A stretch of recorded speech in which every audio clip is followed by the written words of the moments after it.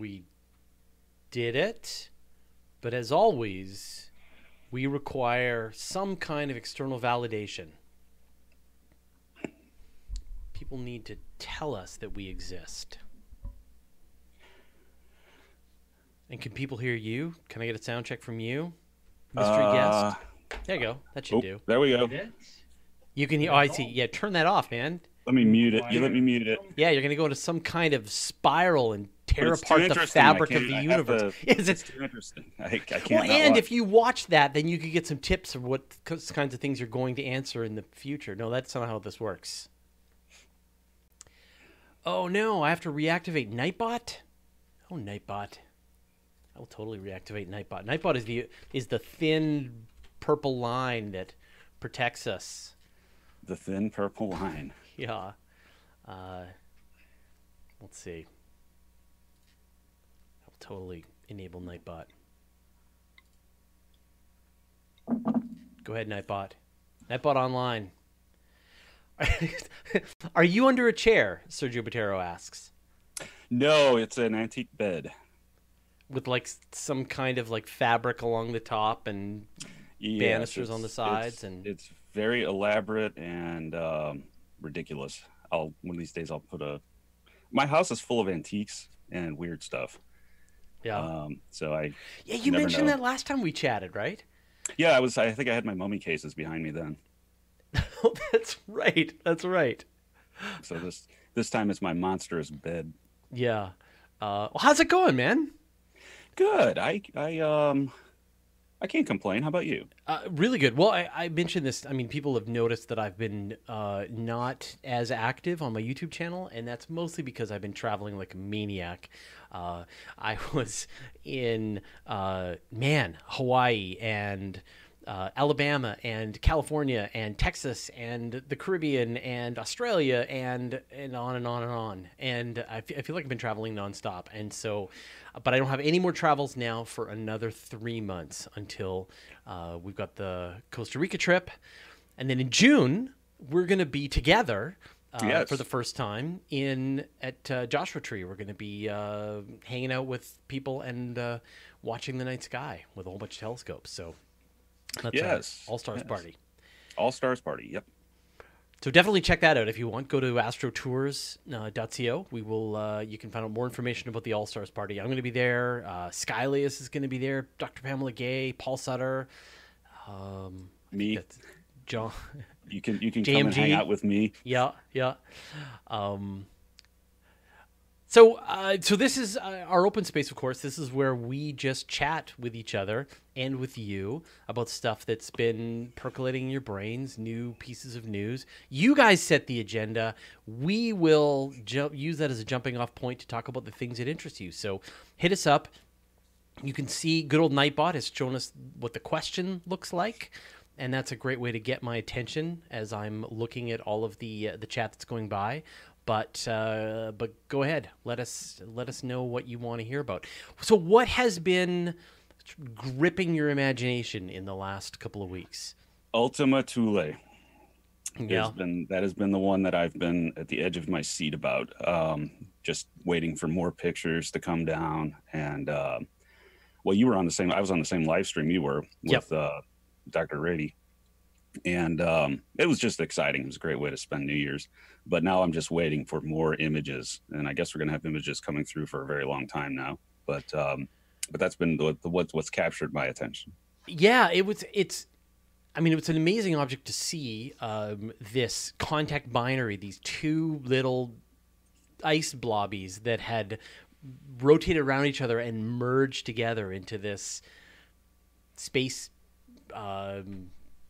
dumbbell peanut, and to see and just to know that this is like the most distant object that human beings have explored, and it's just the beginning, right? We are it's just a tiny fraction of the total amount of data that's going to be coming back to Earth over the next 20 months is how long it's going to take. So Yeah, and we're going to have data about the geology, which I'm particularly interested in, because these types of objects tend to have organics, and it'll be interesting to see, the chemical profile of the object. because that has implications on the origins of life, of course. Yeah, I mean, they found organics on the surface of Pluto, Charon. They found similar structures on 67P, which Rosetta saw. I mean, it really feels like these things are everywhere, which again comes back to this question, like, where is everything? If we can find all of the building blocks all over the universe for life, it's amazing that we haven't found them yet. But we'll Yeah, it really is. But I mean, that's one thing that in the next 25 years, I think will change. We'll either find a microbe or something like that at Europa, or maybe a signal. One never knows. Yeah. But I think within 25 years, we'll have found something, some indicator. 25 years?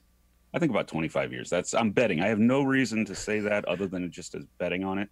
But it just seems to me that there's enough stuff going on.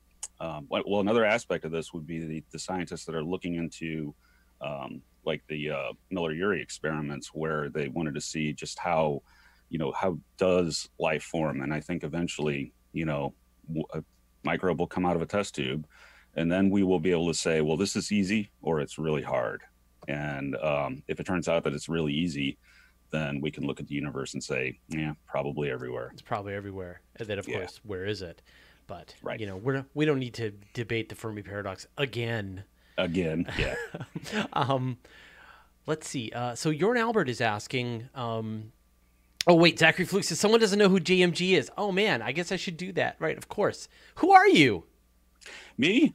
I am a science YouTuber and an author, science fiction author. Effectively, that's it. Well, we were talking about this before, right? Obviously, John Michael Godier has one of the best channels on YouTube. He's prolific, produces tons of amazing videos about exactly the kinds of stuff that I'm totally interested in. So many that I don't have time to watch even a fraction of his videos, but I see the topics and I'm like, oh, that would be a great video to watch if I had the time. Extrasolar life and a lot of the interesting research that comes up in the nooks and crannies, which is the same kind of stuff that I'm really fascinated in. Not the stuff that's going to get a lot of play, although you do go after that stuff as well. But I think you do a great job of tracking down some of the original research reports and studies and stuff, that's posted to the journals, and that's where the real meat is. Yeah, absolutely. And of course I cite the papers in the videos so that people know, where the source material came from. And then I'm also a talk show host. I have a show called Event Horizon. It's a second channel. You were recently on it, and you're killing it with that as well. Yeah, that one definitely has worked out very well. We're very happy with Event Horizon, and as a matter of fact, my associates from that show are in the chat, I think. But that comes out every Thursday, and we're going to be doing another exhaustive 2+ hour chat with Avi Loeb this month. Oh, great! So that's going to be the next specifically on the topic of Oumuamua, and that will be the next one. So lots planned. So Ghost World asks, what do you think about China's landing on Pink Floyd's Dark Side of the Moon? So how do you feel about that bold landing on the dark side of the moon of Pink Floyd? On the dark side of the moon, I don't even like that word. Is everyone having to work in overtime now? Like everyone in the space community, even the people that are watching this, are you having to tell your friends it's the far side, it's not the dark side, it's the far side, it's not the dark side? Yeah, you just get a little bored of bringing it up. In fact, that's exactly how I'm working on a video about this, and that's how I'm going to intro it. It's like, are you tired? Well, buckle up, because there's going to be some amazing science that's coming. Yes, my view on it in space is the more the merrier. So the more countries that are doing science in space, the better. And I don't care who does it. So I would say congratulations, China, for landing on the far side of the moon. Yeah, I almost just said the dark side of the moon. I know. And thanks, so Pink Floyd. From that sense, it's just that where I get a little bit scared is when people want to militarize space, which I guess that's already happened. Yeah. But it's already, shouldn't go that far with it's already well happened. It's right, space is as militarized as is allowed by the treaties that attempt to enforce this kind of thing, but no Well, more. it's even we've even one of the nuclear tests may have been high enough to be in space. I'm not sure, but I know it disrupted the magnetosphere severely Yeah. and caused an EMP in Honolulu. But it also caused a humongous, crazy red aurora, and you can see pictures of that. But there was actually a nuclear weapon has been detonated at or near the edge of space. So that almost broke the outer space treaty. Yeah, that's the big thing the Yeah. outer space treaty is all about, is like no nukes in space, no nuclear weapons in space, no nuclear powered super soldiers in space, no nuclear test facilities in space, no non-nuclear but kinetic weapons in space, no methods of mass destruction in space, please. Right, That right, is, so you can do anything you want as long as you don't have ways to send nukes to space. right. I sort of have the old Star Trek view that if you're going to go to space, do it as the whole species, Mm-hmm. and cooperate and do all of that sort of thing. But I mean, I'm a science fiction author. Yeah. What would you expect? Yeah. So it's so for me, I'm keenly watching it, and I hope they're completely successful in their science. In fact, I think the sun. They've already. I think the sun is a straight up violation of the Outer Space Treaty. The sun, yeah, giant reoccurring fusion reaction is probably in violation, Yeah. as is much of the universe. Much of the universe is in a direct violation of the Outer Space Treaty. Yep. It's just, I think watch out, space. We're going to, in the future, demilitarize you. Yes. So I mean, disarm the sun. you have this great thought, right? Like, let's all go to space. If any one of us goes to space, we've all gone to space. If China has gone to space, then humanity has gone to space. That's correct. And Yes. humanity is crawling around on the far side of the moon right now. Right now, and as well as Mars. So I mean, we have active probes. Let's see, where do we have active probes right now? The Parker Solar Probe on its way to the sun. You've got Right. Bepi Colombo on its way to Mercury. You've got Yep. the oh man, you've got Hayabusa, which is at Ryugu. You've got OSIRIS-REx, which is at Bennu. You've got just all manner of spacecraft which are crawling or orbiting Mars. Everything you've still got the Lunar Reconnaissance Orbiter at the moon. You've got the Chinese lander, and now the Chinese orbiter that's at the far side of the moon. You've got Juno at Jupiter, and you've got New Horizons, which is on its way out. Of course, you've also got the Voyagers, which are we're seeing the last. They're still going. I don't think the Pioneers are. No, the Pioneers are dead. Yeah, I think those are dead. Yeah. But the Voyagers are still active. And then, of course, New Horizons is looking for a new target, possibly. Yeah. So we could get more out of that probe. Yet another Kuiper Belt object. Yeah. But do you think that, the Chinese have said that it is absolutely their ambition to send humans to the moon. They have a plan. They are executing on that plan. This is another step in the plan. If you look at their logo, it is a human footstep in the moon. Right, that is their, the whole program is to send human beings to the moon. Do you think that if they actually do set foot on the moon, does this cause? I mean, like people are saying, like it's a new space race, or do you think that other countries will just cede? America already did it, man. Like, who cares? Like, it's already done. There's already by all means, go and visit the flags that are already there. That's exactly right. And ultimately, I don't think that the moon holds much industrial value. People talk about helium-3 and all that, but I'm pretty skeptical of that would be worth it. So there's not really anything on the moon that's useful industrial-wise, and I don't know that has any sort of strategic use. So to me, it's just planting flags. And I don't care who plants a flag on it, just as long as I don't remove mine. Right. Leave all artifacts in place. You guys get the credit. You did it. You pulled it off. We tip our hats to you, America. Well, we needed Canada for it and the shuttle program, So Sure. You got a few of our best astronauts, a bunch of robotic arms. We're glad to help. Very large robotic arms. I've seen one. Yeah, absolutely. Yeah. But when you look at what's happening, say, even with the International Space Station, right? The Americans are considering abandoning that in the mid 2020s, 2024, 2028 at the latest. Right. You've got the Chinese building their version of the space station, their international station, bringing on entrants from dozens of other countries. They could be the only game in town in 10 years. Well, I don't know. I think I think definitely. I think you're going to see more players because you also have other countries like India that are turning their eyes towards the sky and saying, okay. Yeah, I mean, did you see they've got plans for sending 3 humans to space and then in a few years? I've heard about it. Yeah. And they'll do it. They've got their own launch platform.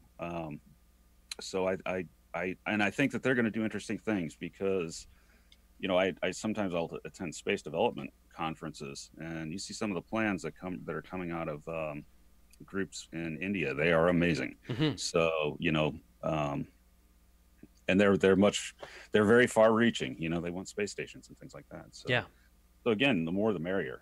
Yeah, I mean, they have a fully self-built rocket, whole space industry. They launch rockets every year. They've sent probes to Mars, and more in the works. And now they're working on building human spaceflight capability, just like the Chinese did.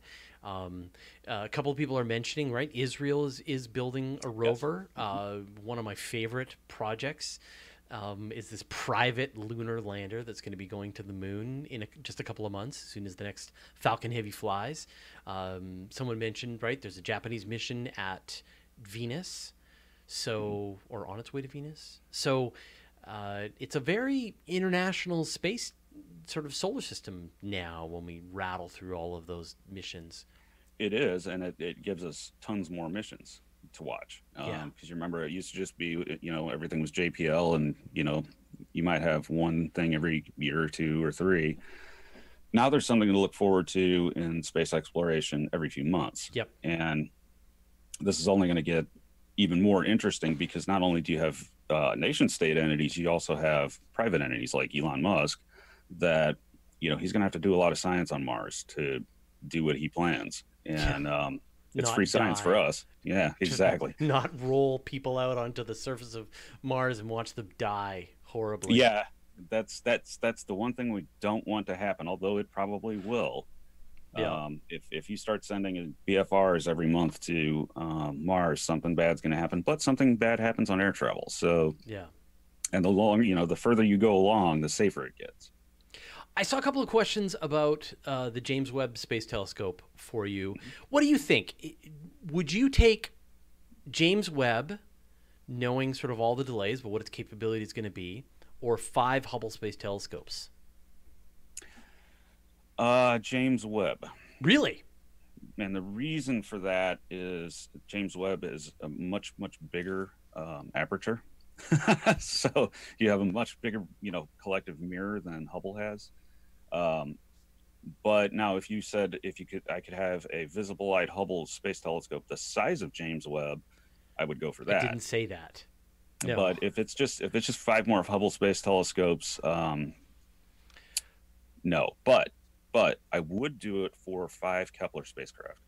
Oh. If I could look at different parts of the sky with that level of precision and detail, enough interesting stuff and outright weird stuff showed up in the Kepler light curves that I would take that over JWST. That said, I'm very excited about James Webb, and particularly in relation to what it could do as far as studying exoplanet atmospheres. But it ultimately, it has that pall hanging over it. So my fingers are crossed, and I admit that I'm extremely worried. But once it gets there, it's going to be valuable, really valuable. Yeah, I'm just working on a new video about the Techno Signatures workshop. I don't know if you read through the final document from that. And one sort of interesting little takeaway that I saw in there was James Webb could determine pollutants in the atmosphere of an Earth-sized world around another star, Right. with 2 days of integration time. Yeah, that's the Yeah, CFCs, which are, for anybody that's not aware, CFCs are the ozone destroying industrial chemicals that damaged Earth's ozone, and we had to effectively ban them, or at least the use of them in spray cans back in the 80s. And those are only industry can make them, and they are detectable. yeah, So they stand out as our best chemical techno signature or biosignature. yeah. Either way, it's a techno signature, not a biosignature, and it would be a dead ringer. Whereas if you saw an exoplanet that just had lots of oxygen and methane, you can say, well, that could be a biosphere. A biosphere is a good candidate, but you can't go any further than that because that can also be abiotic in origin. So the CFCs are a good one because that you're not going to find that except with a civilization, and it would be a civilization that's probably doing some damage to itself, because it's a pollutant. Or they might be doing the opposite. They may have filled the atmosphere with CFCs because they also happen to be an extremely powerful greenhouse gas. Right. So if you wanted to terraform a planet, you might use that method. In which case, that would be easily seen if you looked at an exoplanet that had a lot of CFCs in the atmosphere. Thanks, Mind of the North Star, for the $10 donation. That's wonderful. Thank you. Yeah, no, this. I've wrapped up the video. We're just going to shoot it tomorrow. But it's very interesting to sort of see what that next round. Another thing that I pulled out of that, and again, I don't know if you saw this, was that like we can't detect electro, like radio emissions coming from another civilization yet. We can only detect if they're actually targeting us with their communications. But Right. with the square kilometer array, which is going to be coming in the mid 2020s, Yep. we will be able to detect just their random emissions from them, like the amount of leaked radio transmissions from Earth that would be detectable by the square kilometer array to dozens of light years away from us. So Right. suddenly you just listen to space and hear alien TV shows. Essentially, if they're within what is the radius, like 100 light years, essentially. Yeah. And that's that it will definitely up the ante as opposed to targeted radio telescope work. But I don't know. How likely is it? It goes back to the Fermi paradox. How likely is it that someone is within 100 light years? Yeah. And But then we also the 2 square kilometer array. true, or build one in space. Or build one in space. But you also have things like TESS. TESS. If you to go to another technosignature, transiting megastructure, TESS could possibly detect that. And as it turns out, I didn't realize this. I thought TESS could only look pretty close in, but apparently it does take data from things that are further out. So you might get more information on things like Tabby Star from it. Mm-hmm. So I'm interested to see that. And then I guess, what else? Another thing that's been interesting me lately is Oumuamua, obviously, which there was an interesting paper since we last talked. Interesting paper that seems to explain it, on that space erosion, essentially in the interstellar medium, can conceivably cause something to become elongated.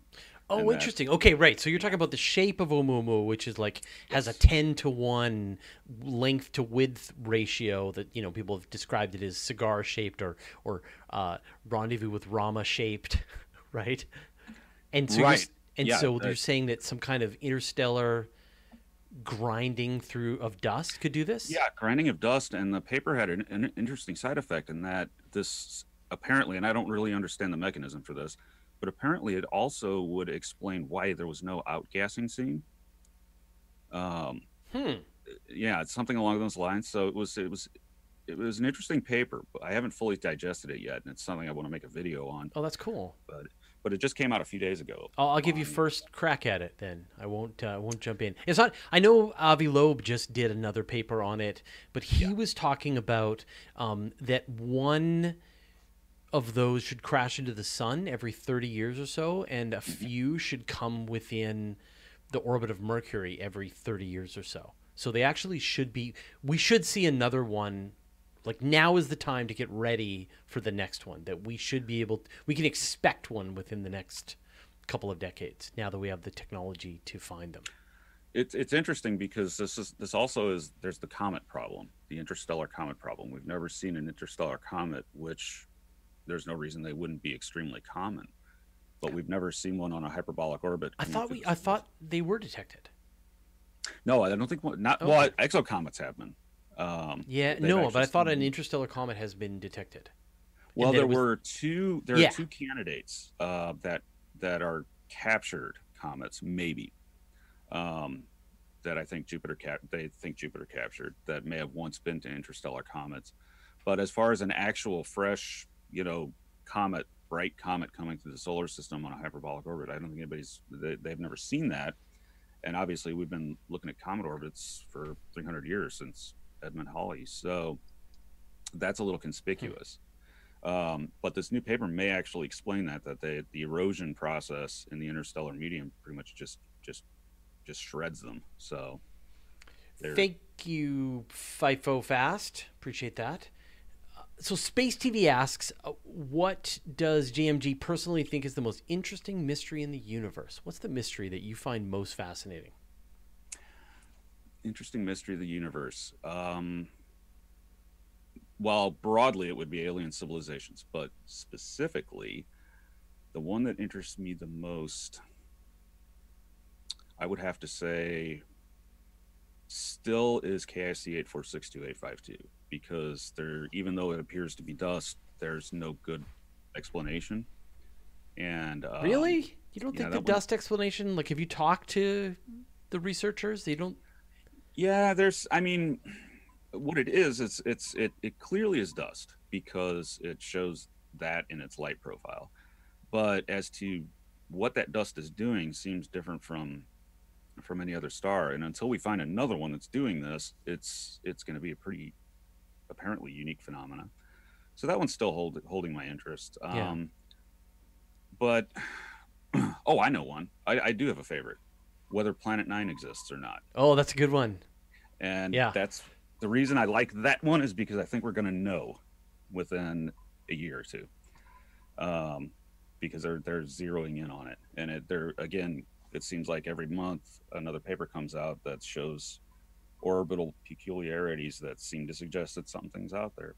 Yeah. And one of the reasons I find that so fascinating is because when you think about it, a very, very distant planet from the sun, way out there, like Planet 9 would be, that could be something that migrated out there. Maybe it's the solar system's missing super Earth, or maybe it's a captured object, in which case an alien planet is sitting out there, not native to the solar system, that joined it.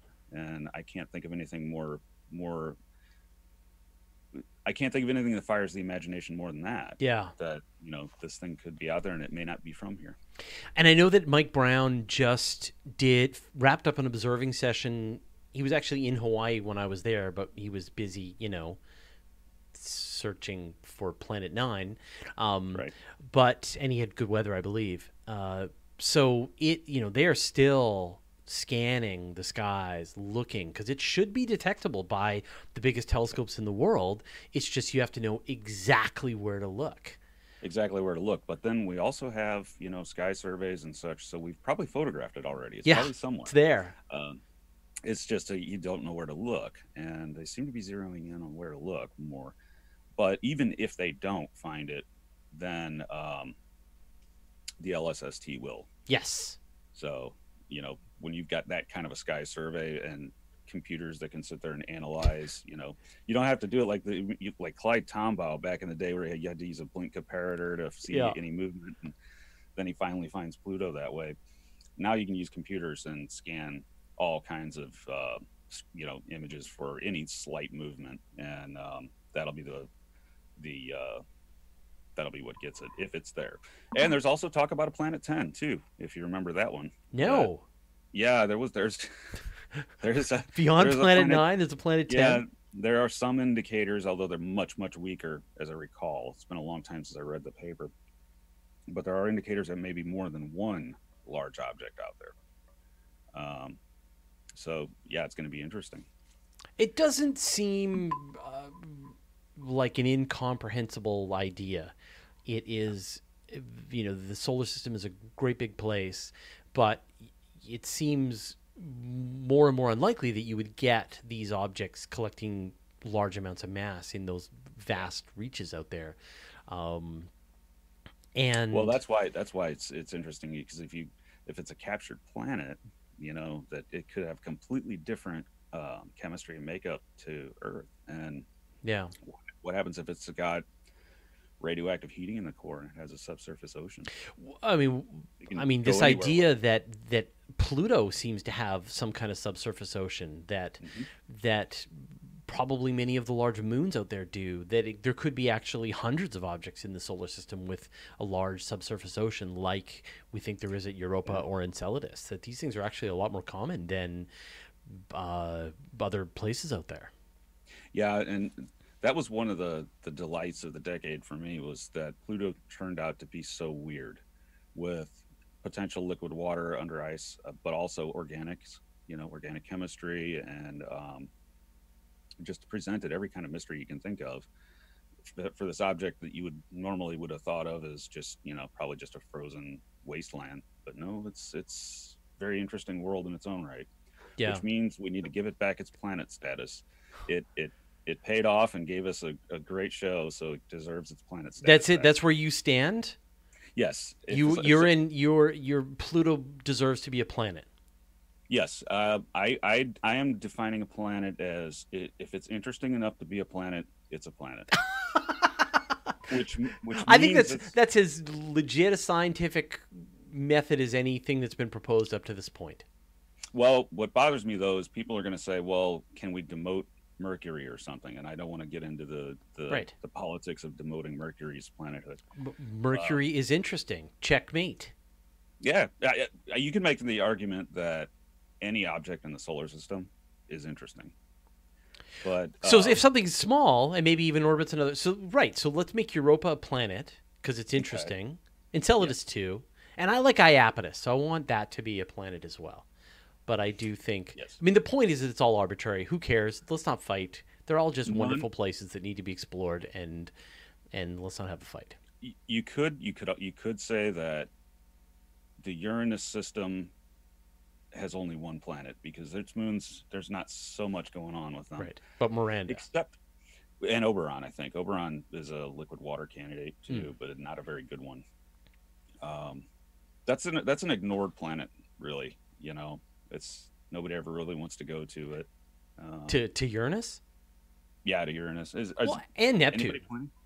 I Yeah, and mean, Neptune, and the thing about Neptune is got Triton, which was a shocker back in what was that yeah. 1989 when it was found to have geysers, just spewing material into space. Um, but yeah, they don't really get a lot of attention, and also I think they're kind of hard to get to. If you're, it's not that much different than New Horizon going to Pluto. You have to Yeah. wait a long time. Yeah, I think that is the highest priority is to, if I was to pick a place for the next big flagship missions to go, it would be some kind of flyby of Uranus, Neptune, or both, orbiter. Yeah. Uh, Well, there's a lot we don't know about those two planets, yeah, and they represent an entire class of planet. They're not a gas giant, they're not a terrestrial planet, they are an ice giant. yeah, Um, so that in itself is interesting because you're going to have all kinds of different dynamics, and clearly weird stuff goes on at Neptune because it has weather. Voyager, you know, showed that it had a dark spot on it, and white clouds and all this stuff, and that dark spot has since disappeared. So it's not like Jupiter's great red spot. It was something transient. Uranus has been rolled over onto its side. As you said, something flipped their positions in the solar, as we discovered in our collaboration. The moons are so weird. All of it. All of it are places that ought to be visited, and we need to get on that. Titan or bust, say people Titan in the chat. Well, Titan, that's a different story entirely. We need dedicated missions to that world. Yep. Sean Marston is asking, what do you guys think of Project Breakthrough Starshot or any plans to get to Alpha Centauri? Now, I just did a video on Project Dragonfly, which is a serious attempt to send a probe to Alpha Centauri, but like a big one that can actually brake on its way to Alpha Centauri. Using a mag sail to slow itself down through the interstellar medium. So what do you think? I mean, I feel like I got beat up in doing this video. Like a lot of the comments were like, graphene monolayer for your solar sail, superconducting wire that's 30,000 meters long, 100 megawatt laser. These are all ridiculous. And I should have gone into it saying, like, if I know we want to go to another star system, I know Star Trek and Star Wars have told us that you just get in your spaceship and you just fly and there you are. But like the most practical possible mission that we can imagine still takes 100 years and requires us to develop new methods of power generation, new material science, et cetera, et cetera, et cetera. That at the very is beyond the very limits of what we can do, and that's still going to take 100 years to get to the nearest star. It's not something I expect to see. I mean, I expect to see somebody's going to send a mission, but it's not something that I expect to see the fruits of.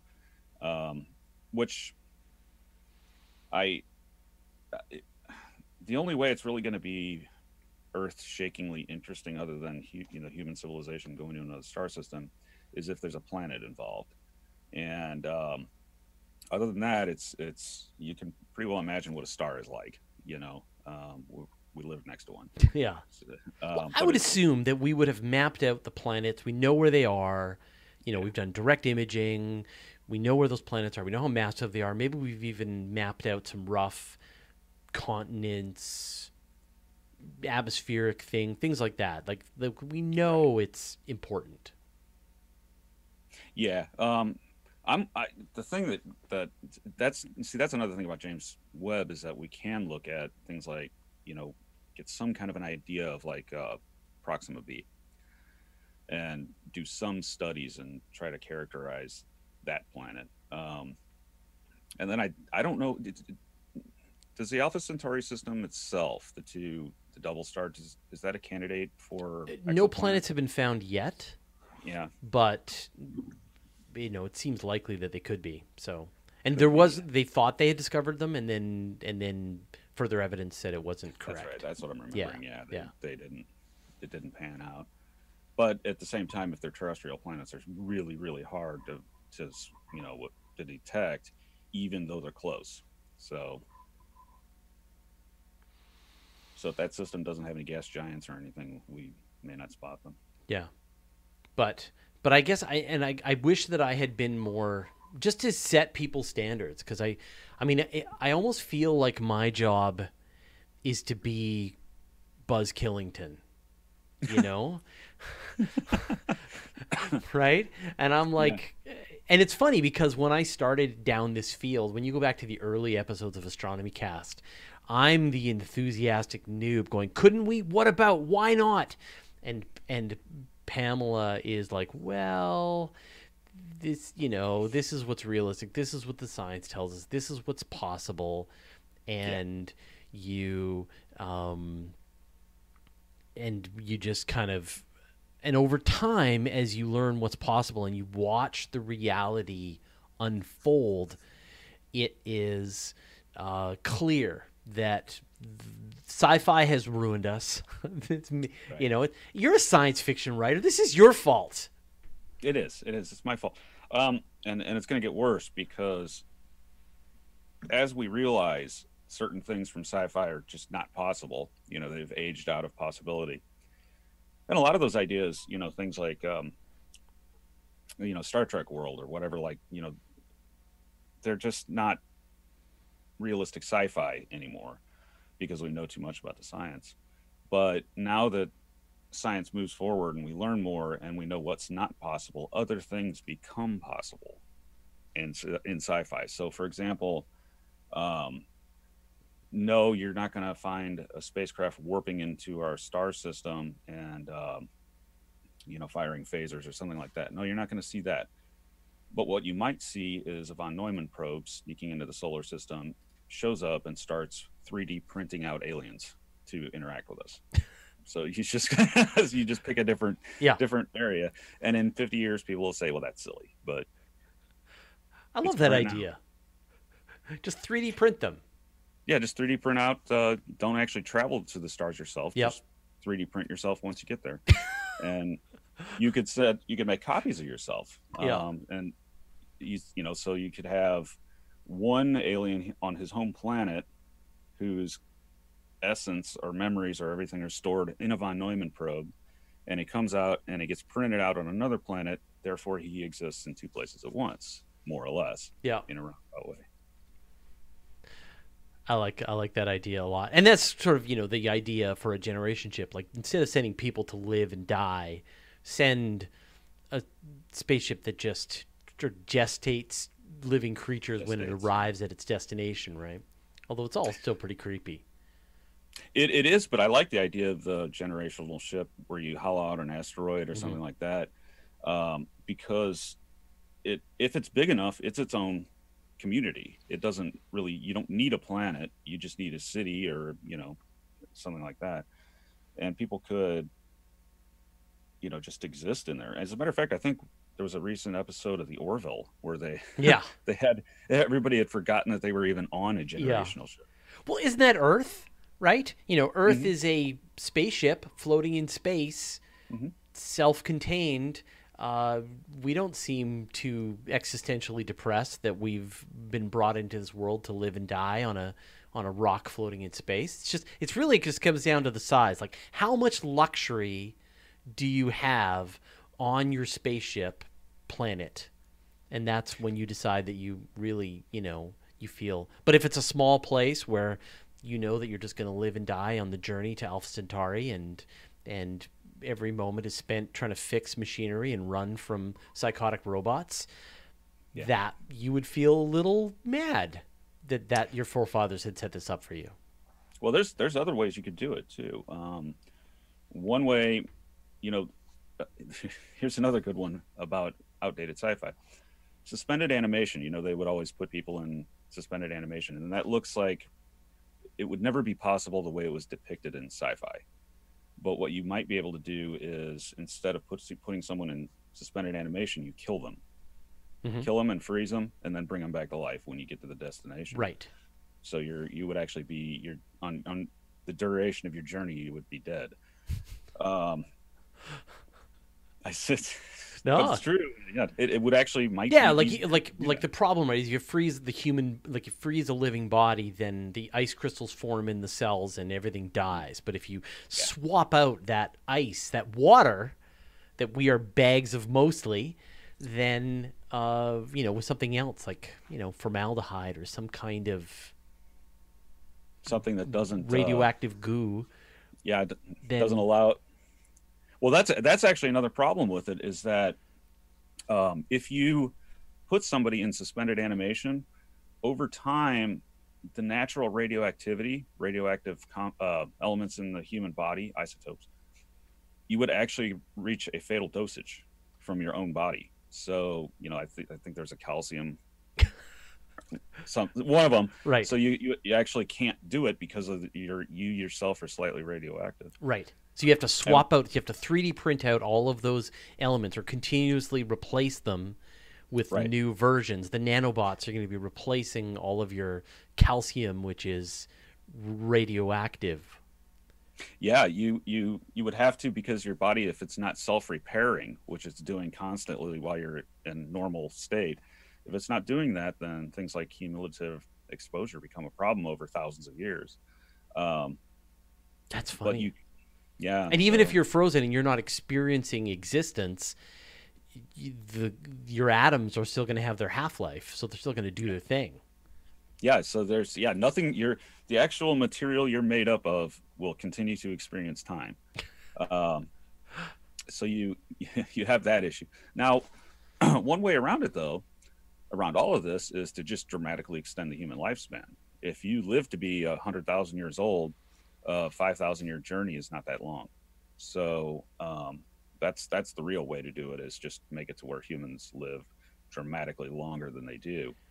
And I don't think we're very far from that, to be honest. I think we're a lot closer to leaps in life extension than a lot of people realize. Mr. E of Planet Earth says, I've yet to read a GMJ book. Any recommendations? Which book should a person pick up of yours first? It depends on what mood you're in, because one of them is a fun space opera called The Salvagers. So if you're just looking for a fun read, I like to think this one is a fun read. If you want something a little bit, if you want to have an existential crisis and spend a week worrying about whether the universe is a simulation or not, then go with this one, which is called Supermind. And this is the newer book. Spoiler alert, is the universe a simulation? Yes. Okay. Good to know. Yep. So there you go. If you thought that you're living in a simulation, turns out you are. Yes. Although I'm a little bit skeptical that it is. Oh, no. Just in your, yeah. I don't. But in the book, I pretend that the universe is in fact a simulation. Right. Peppa Pig is asking, how does the Sophia telescope work? Have you had a chance to see the Sophia telescope, the one that's on the side of an airplane for NASA? Oh, that one. No, I don't know much about it, to be honest with you. It's something I have not looked deeply into yet. So it's a 747, and they've got a great big infrared telescope that is on the side of the airplane, and it's in this really cool kind of gimbaled mount. And then the airplane takes off, and it flies for hours and hours and hours, sort of does a pattern over the Pacific Ocean, or if it's operating out of Australia, I think New Zealand, then it does a pattern over the Pacific from there. And it is performing the kind of work that a space telescope would do. It gets high up into the atmosphere, gets a minimum amount of atmospheric disturbance, and does these big, long observations of various things. They've used it for seeing transits of various planets. They've done a ton of observations with it. It's a great idea, and it's sort of a way to get a space telescope for a fraction of the price. I had an opportunity a couple of years ago to go for a flight on it, and timing didn't work out. But I would love to try it. It sounds amazing to sort of be a part of that. And we did a live stream. We did an episode of the Weekly Space Hangout where the astronomers, were at the Sophia telescope. Sort of the airplane was in the background while they were having the chat with us. It's amazing.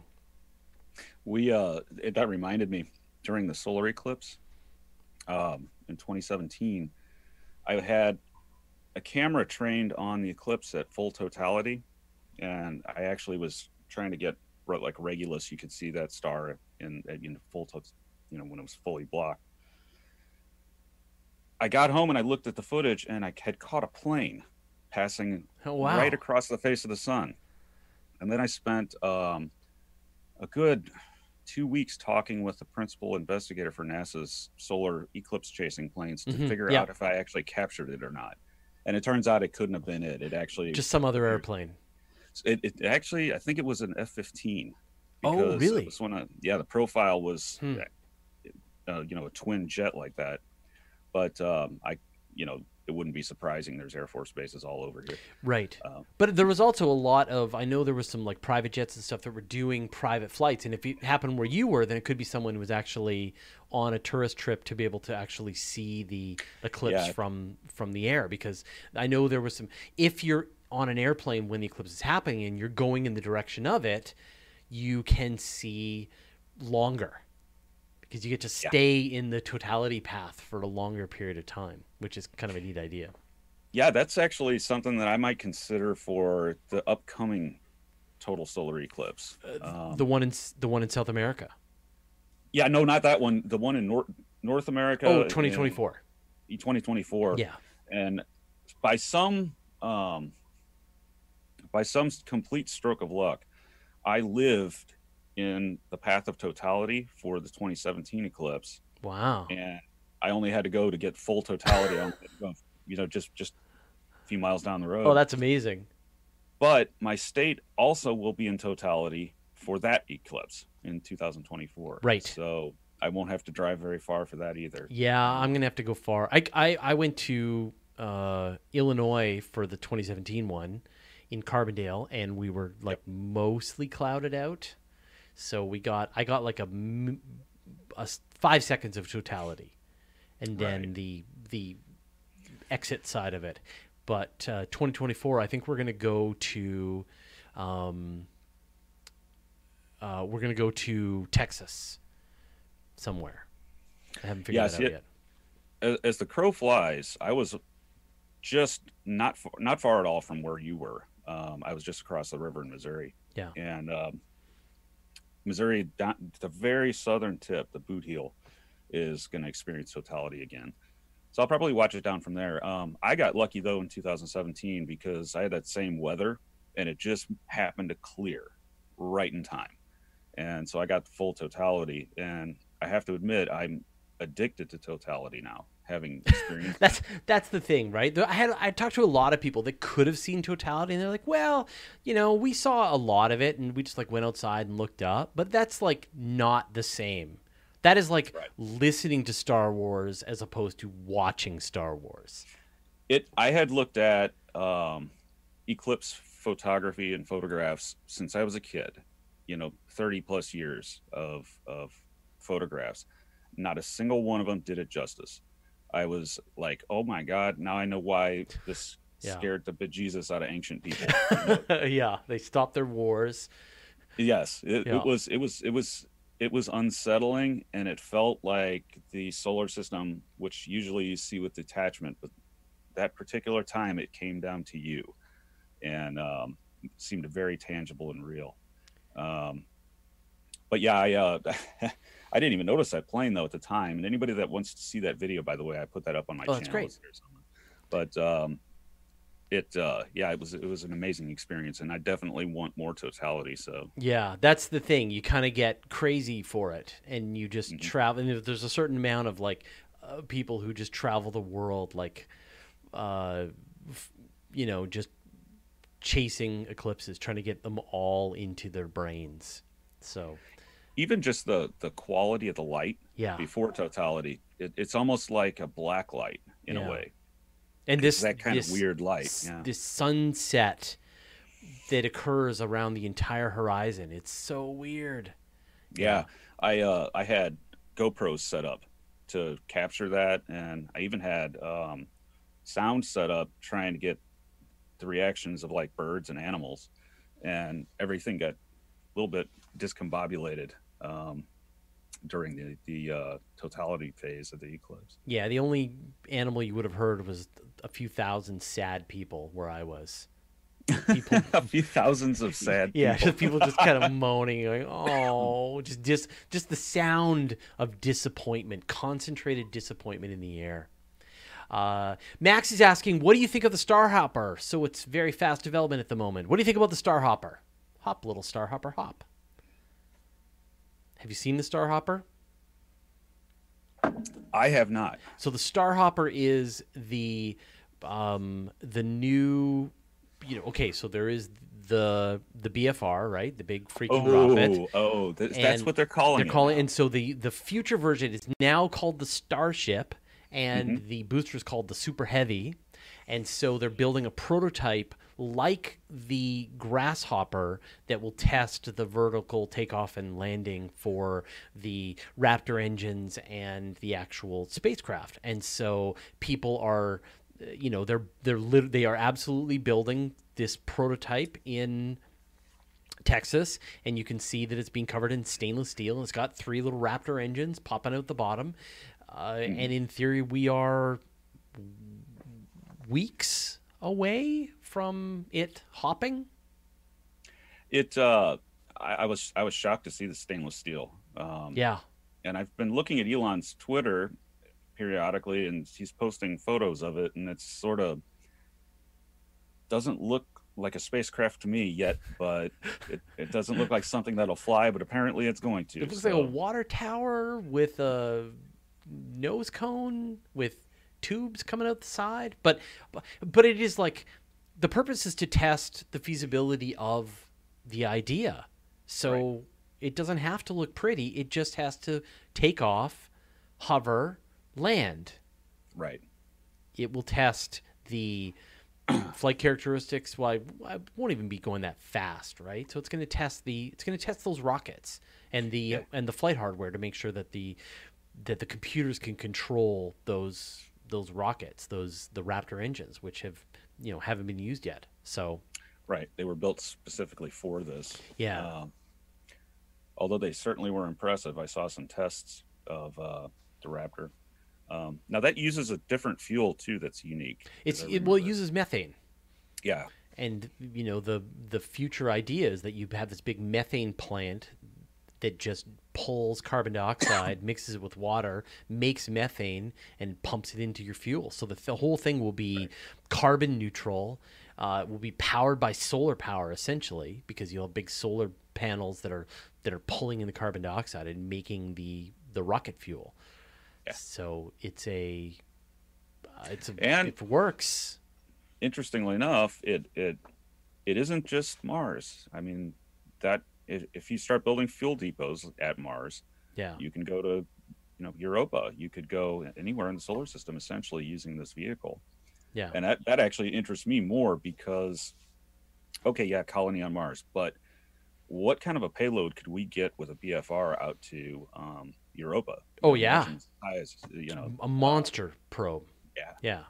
So that's what really excites me, is that this thing's Saturn V level powerful. Yeah, yeah. I can't wait. I mean, this spacecraft, in theory, right, will be capable of just flying to the moon, landing, returning home, like just as one of the if today, let's go to the moon, okay, and then off they go to the moon.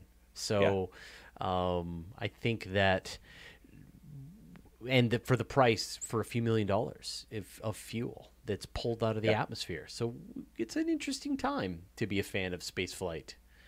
It is. The great gutting of launch costs is SpaceX's main contribution to human civilization, is that they made it cheap. And BFR is even cheaper than, Falcon Heavy, and Falcon Heavy's cheaper than Falcon 9 pound for pound. So it's just amazing. I think this is going to be our last question. Jameson wants to know, what are your opinions of the Event Horizon Telescope as far as the science it can provide, or any other thoughts on the project? Well, my opinion is I've been waiting for the photo. Yeah, people keep asking me. Spring, they say. Spring 2019, they say. I can't wait to see it, but I have no illusions that it's probably not going to be, this is not going to look like Interstellar. It's going to look like, smudge, maybe. A blob, yeah. Yeah. So I haven't really put much thought into what else you could do besides an image as far as science goes. But it'll be interesting. It'll be fun. But I mean, the blob will tell you, like scientists will look at the blob and go, okay, Einstein was right. Or they'll look at it and go, Einstein was wrong. Like, the shape of the blob will tell them if some of the predictions made by Einstein about general relativity were true or not. So it's a very important blob. I'm sure you could figure out stuff about accretion disks too, from it, which are interesting. I mean, if you go with Kip Thorne's vision of that, which is the movie Interstellar, then it's like, what a crazy place this is, or a crazy environment. So yeah, I'm excited for it. I just don't let myself get too excited, because it's sort of a dangling carrot, Yeah. A.V. Scott and Flower says, I keep asking you. Yes, I know. Soon, spring. I am told. I didn't take the picture. It's going to happen when it happens. The plot will tell you. All right. Well, we've reached the end of our hour. Where does the time fly? JMG, for anyone who maybe doesn't hasn't subscribed to your channel, I highly recommend everybody, the second they finish watching this, or even while they're watching this, go over to his channel, subscribe. I'll put links in the show notes, put up cards, put them in the end titles. You should totally check it out. Is there anything else super interesting that you have been working on that you think people should check out? What's a recent video that you just did? My most recent video was on, what was my most recent video on? I can't even remember. Isn't that hilarious that you like literally spend hours, days working on a project, and then it's just like, Oh, I got it. It was on the concept of Dyson's sunflowers and how how he envisions life escaping from an ice shell moon like Europa. So that's the most recent video. Very cool. And of course, you've got this whole second channel, Event Horizon, which is taking off like a rocket. Yes, we will be back with interviews on Event Horizon this month, starting with I think Avi Loeb. Yeah. Which will be a two-parter. I had an exhaustive conversation with him. And isn't he a treat to talk to?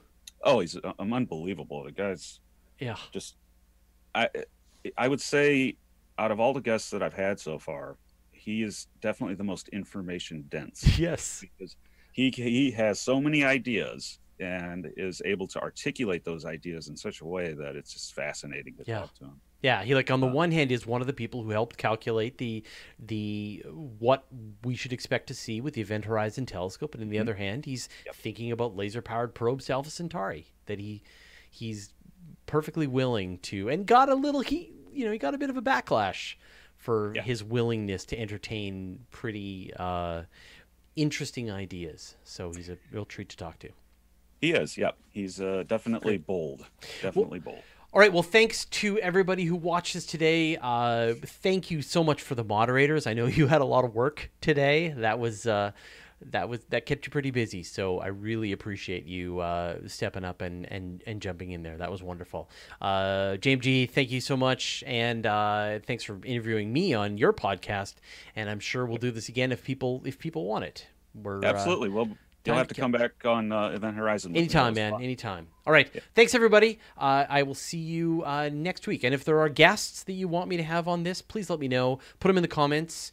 Not in the chat because they'll be gone pretty quickly, but put them in the comments on the video after the fact, and I will try and bring on as many guests as you guys want or do these solo. All right. Thanks, everybody. We'll see you next week.